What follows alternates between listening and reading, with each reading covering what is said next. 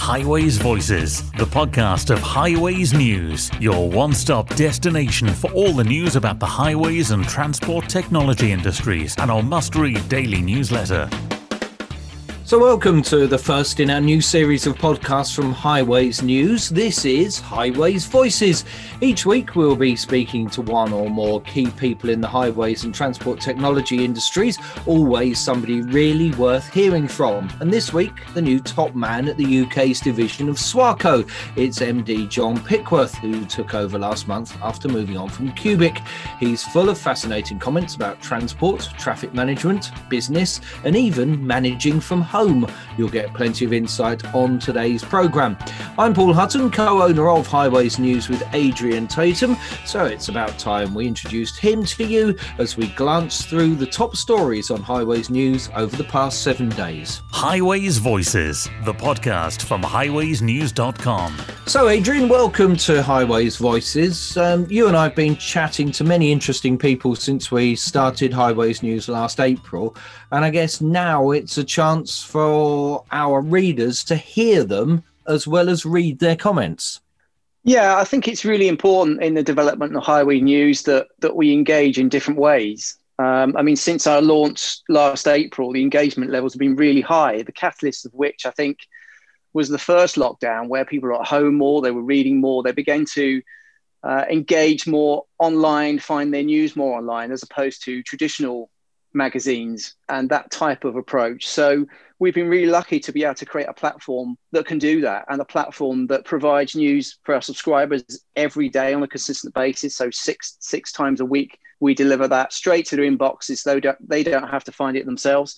And B, really, for our advertisers, a consistent and unique way of engaging with the industry, backed up, I guess, by our 30 years of experience in the industry. And we've been looking at our plans for some of the conversations we want to have here on Highways Voices. And it's quite interesting that we jotted down some ideas, electric vehicles, smart motorways, enforcement. Looking at the homepage, we've got stories all about those online at the moment. I mean, one of the stories I found really interesting yesterday that we ran was about the use by police forces of dash cams when it comes to enforcement. So be careful if you're driving in the West Midlands or in Shropshire, Hereford and Worcester in the West Mercia areas, because the forces there have been using this portal where people upload their dash cam footage of bad driving, and that's led to hundreds of fixed penalty notices and court summonses. You can read that story, as I say, on Highways News, along with stories on weather monitoring, driverless vehicle patents, timescales, solar pods,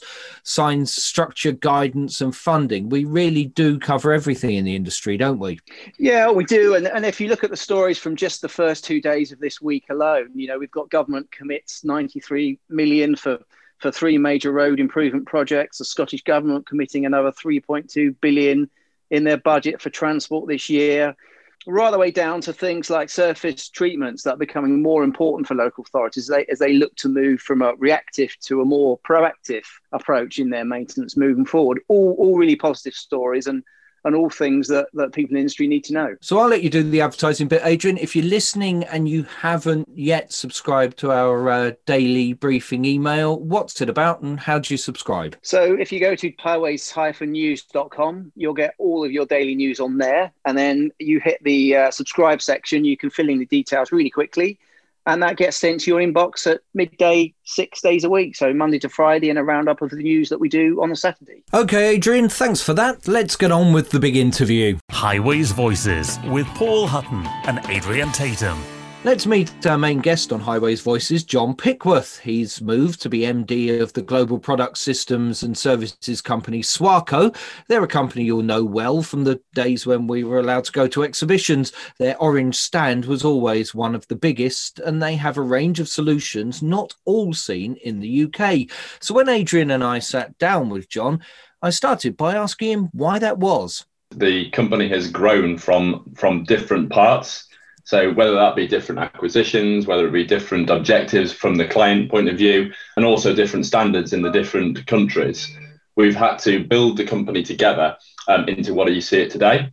Now, one of the things that attracted me most about joining the company is the opportunity to join some of those things together again. And we're really on quite an interesting journey at the moment, which is probably very different to how I maybe saw Swarco 10 years ago. But what you see now is a much more joined up group. Just giving one example, some of the aspirations around how we join up the solutions, many of which you've just talked about, are coming together through a Swarco Solution Centre, which is based in Germany. We've then initiated regional delivery centres in each of our countries and each in our regions. And we have a model, therefore, to take that core centralised solutions, which we're quite reliant on and quite invested in. And we all support those from our different regions. And then we adapt those for the standards of the local regions and are able to supply the products into each of those regions. So what the outcome of that you get from a customer is, instead of getting potentially a bit part solution or individual solutions, you get actually, or individual products, should I say, what you end up with is solutions that can meet a whole range of different needs, be they needs of today in terms of the core services we've always offered in terms of products, signs, signals, and so on, or whether it be the needs of environmental, whether the sort of air quality side of things, and the future joining up of solutions of how it all comes together. So it's a big part of my objective is to take and help us manage that shift from individual product to wider solutions in the UK. And in my experience of business, sometimes having somebody come in from outside the business but very much inside the industry gives a fresh pair of eyes to spot things that maybe people who have worked in a company for a long time have never quite realized the potential, because it's kind of just been there and they've not realized that actually that's a solution that people are crying out for. Yeah, I think that's so true. And it's easy to say from the outside coming in. There's the balance between that and the incredible knowledge that you've got internally from people who have been there a long time to build on. We ran a strategy session and it was hugely receptive across the group in terms of some of the things we could look at. Just giving one example, we have 3 core companies in the UK, which total turnover around 52 million. And that includes an Evolt, which does all the electric charging, APT Ski Data, which do barriers for car parks and people entry. And we do the Swarco Traffic Limited stuff, which is all about the signs, the signals, and the car parking guidance systems. Now, we haven't really managed the opportunity to join those things up. If you take the scenario coming out of COVID, when people movement is going to be crucial, then you can see straight away the opportunities around that, the data that's going to be delivered from those. If you could deliver those 3 solutions on a greenfield site or a new site that needs to be managed, the impact on potential footfall, on how you manage people, and the experience people have entering towns, cities, and so on could be vastly improved. Those are sorts of things. There's loads of those which seem really obvious, but the very nature of how the business has come together, they're not all necessarily the focus. There are day-to-day issues, there are all sorts of things to be dealt with. So what I've got to do is make sure I'm sitting a bit above that, thinking about how we join it together. And that's where the leverage of some of these wider solutions suddenly comes to the table. And as I say, the reception I've had to some of those just thought pieces and getting people thinking and talking around some of those and connecting people up is just really, really pleasing to see. And how is your long experience in the industry and the various projects you've worked on? How's that helping you give that sort of viewpoint? So that's a good question, and I'll try and tackle it from a different sort of business experience. So if you look at the roles that I've undertaken, I started out in consultancy. My very recent one was consultancy as well, so ITS consultancy. Then a service business in Serco. So very much how you deliver software as a service, solutions as a service, and customer service being paramount to everything you do. And then product and solutions in Cubic. So that was very much about how do you develop products? How do you take new products through a development process stage and deliver it to market, all the way through to the sales force and sales element end of it, where your sales teams have to have a structured way of taking all the way through that, understanding what you've really got to deliver, mapping it to a customer's requirements, joining the things together, and then ultimately you get success out the back of it and a solution the customer needs, meets the quality and does what it needs to do. Now that's quite different to potentially some of the core skills in a company that's built up predominantly from an engineering background, delivering product. So when you shift from delivering product to deliver solution, you have to have a consultancy element to what you're doing, because you need to be able to consultatively talk to a customer about what their needs are and how it maps to the solution. You need to have the end-to-end cycle understood of is the customer's decision process around how they're going to deliver, what do they really need, and how do you feed that in. And you need to be able to feed that into a group-wide product development strategy, which sometimes always won't give you exactly what you need, because ultimately it's servicing multiple countries, multiple regions. Map that in a way that meets the needs of your company, the needs of your investment, and the needs of the customer. So I see those consultative product service elements crucial to everything we're doing. And I see lots of bits of those skills in this company as well, in the different groups. But hopefully I can try and bring that element of joining that together to help deliver the right solutions in the right way and give the confidence from the customers in terms of our upgrade paths and everything else, from some of the great solutions and quality solutions we've got on the ground to where I actually want to take the customers over the next 5 to 10 years. I think this is really interesting, though, John, because what you're basically saying is you're going to be looking at what the customers want and need, and then almost going back to your menu of products where you will then pick out from that what the solution is for your customer, as opposed to many people who kind of spend their time looking at these are the products I have. I will go out and sell those to people, whether they really want them or not. I think we need to take that approach. We need to really map it to what our environment needs, and they're changing. The needs of our customers today are different to what they were a year ago, never mind 5 years ago, with what we've all experienced over the last 12 months. So listening to them and understanding what the real needs are and how the solutions that we have can be brought together to deliver a material difference to how the towns and cities actually operate. Working to our values and working to our ideas of making life quicker, safer, more convenient, and so on. These shouldn't be just buzzwords. These should be words that actually mean something in the solutions we're delivering, and they will mean something in the solutions we're delivering. But being able to connect that back up, have those conversations with the customers and really work out how that fits together, recognize that there's some innovation and some newness to what we're doing as well. So nothing is going to be perfect straight away in terms of how you develop new areas. But by getting customers that work with you on that, both parties get real benefit. And that's exactly, again, what we did in several of my previous companies, where we're able to actually create that connection between a customer's future needs, a relationship buy-in, and a confidence that by working together, we get to a solution that is better for everybody. John, it's Adrian here. Just really focusing on that customer element, where do you think the gaps in knowledge are from their point of view, and the kind of insights that Swarco can help create for them? I mean, we've seen a couple of things in the last year. We've seen obviously a huge investment in infrastructure across government as a result of the pandemic, but also their promise to level up across the UK. We've seen a focus on active travel and different ways of traveling.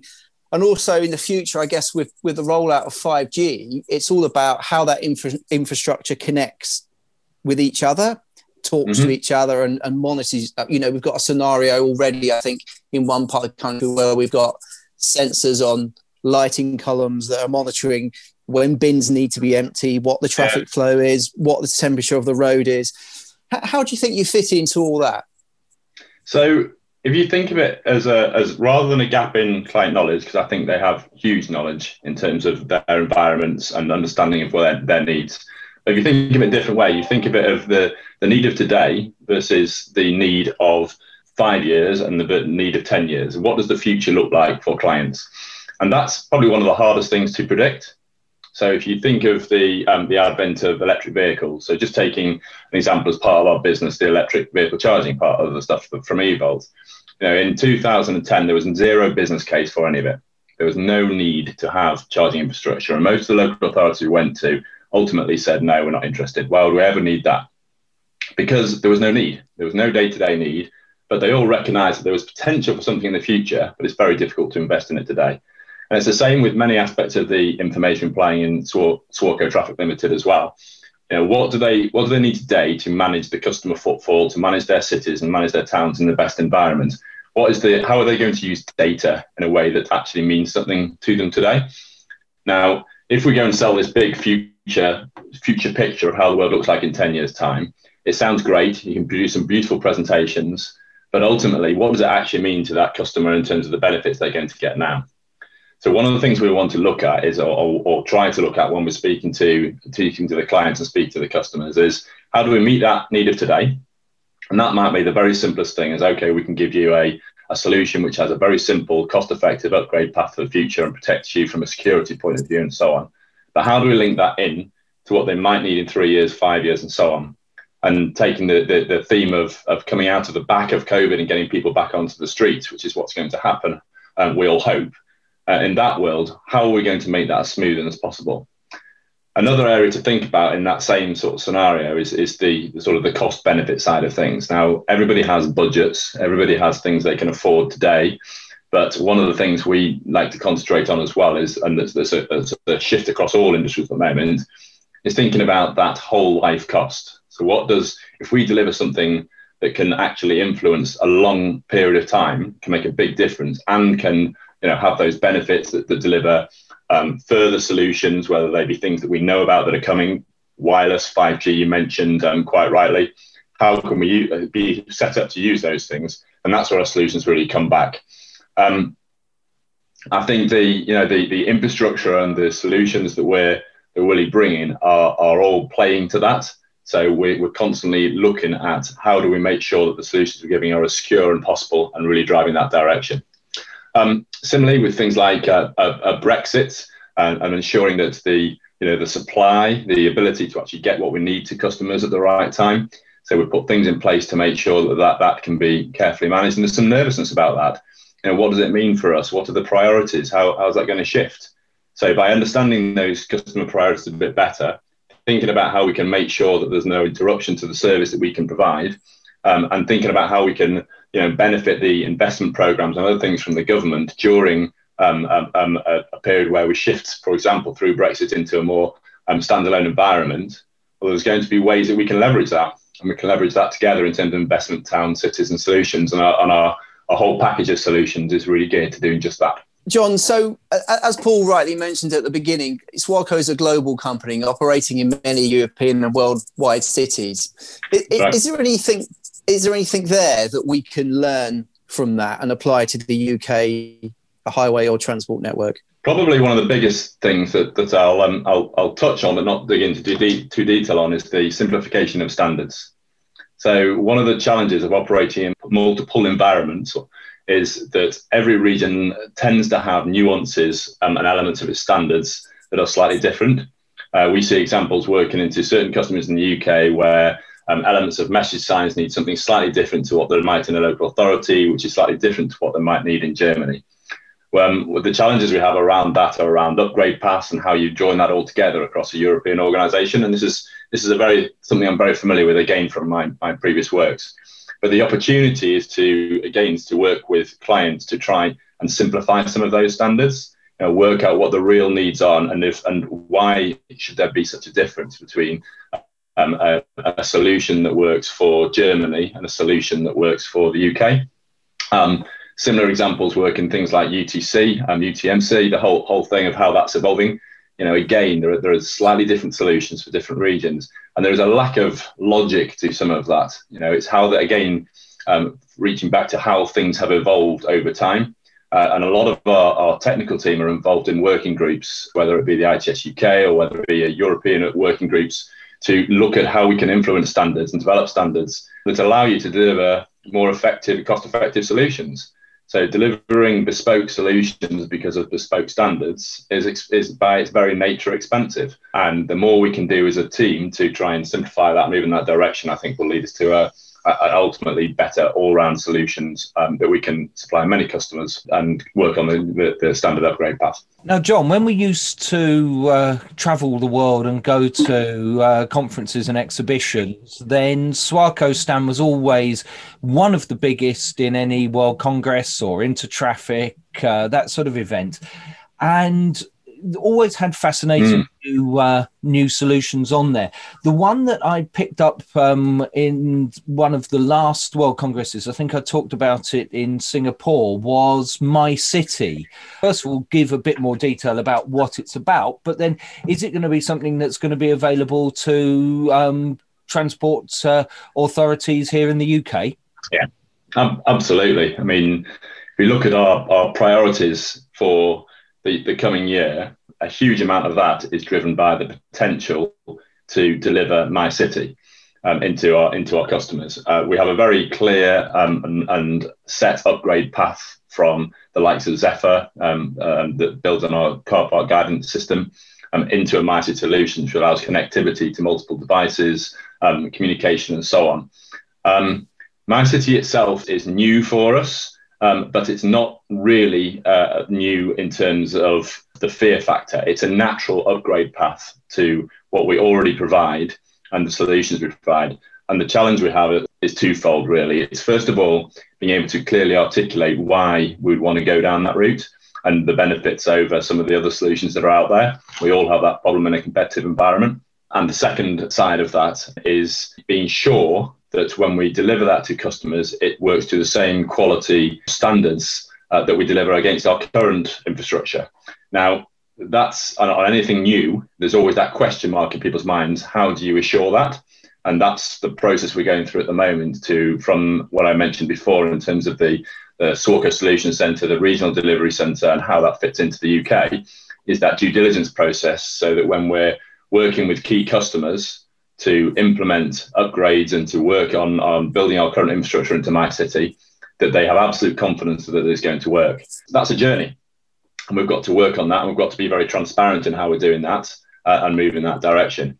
One of the biggest sort of advantages, I guess, that we have is that we have such a huge range of infrastructure out there.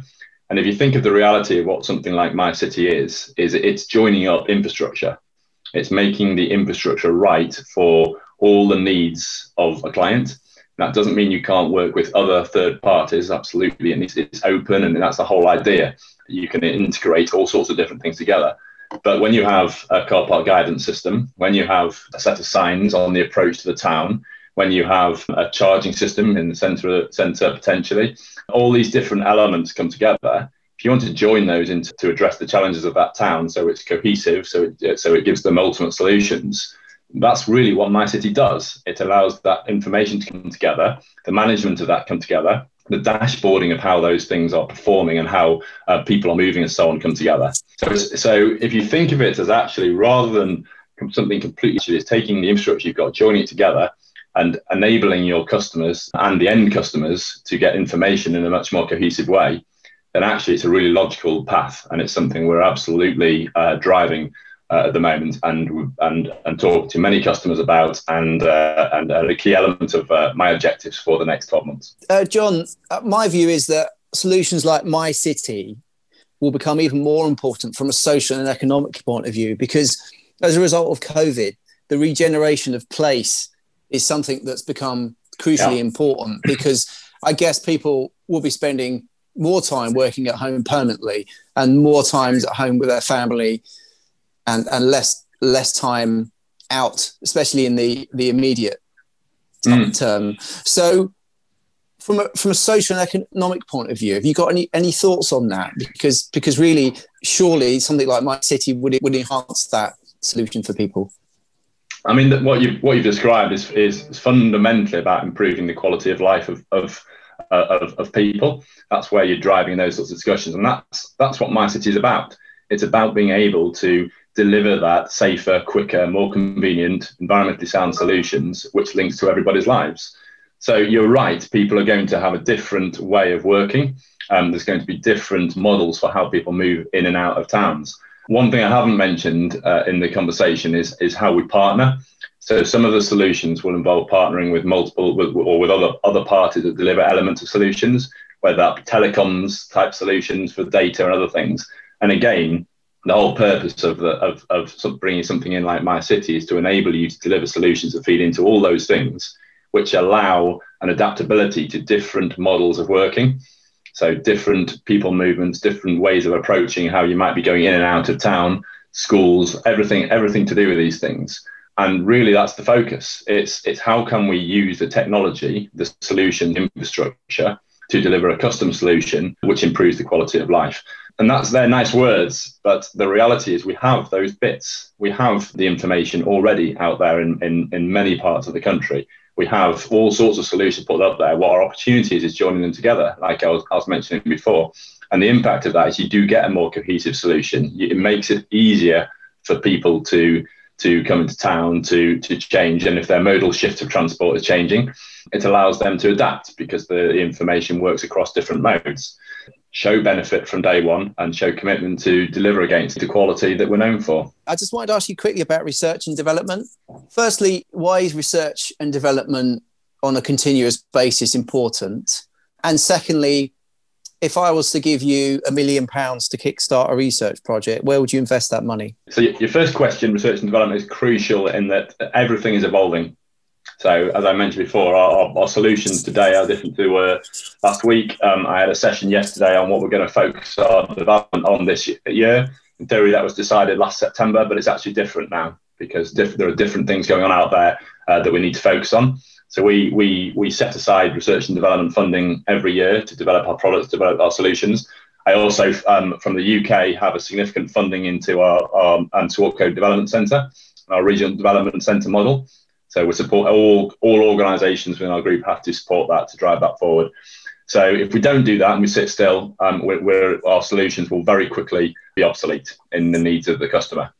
Now, if you gave me £1 million, £1 million, you'd be surprised, doesn't actually get you very far these days.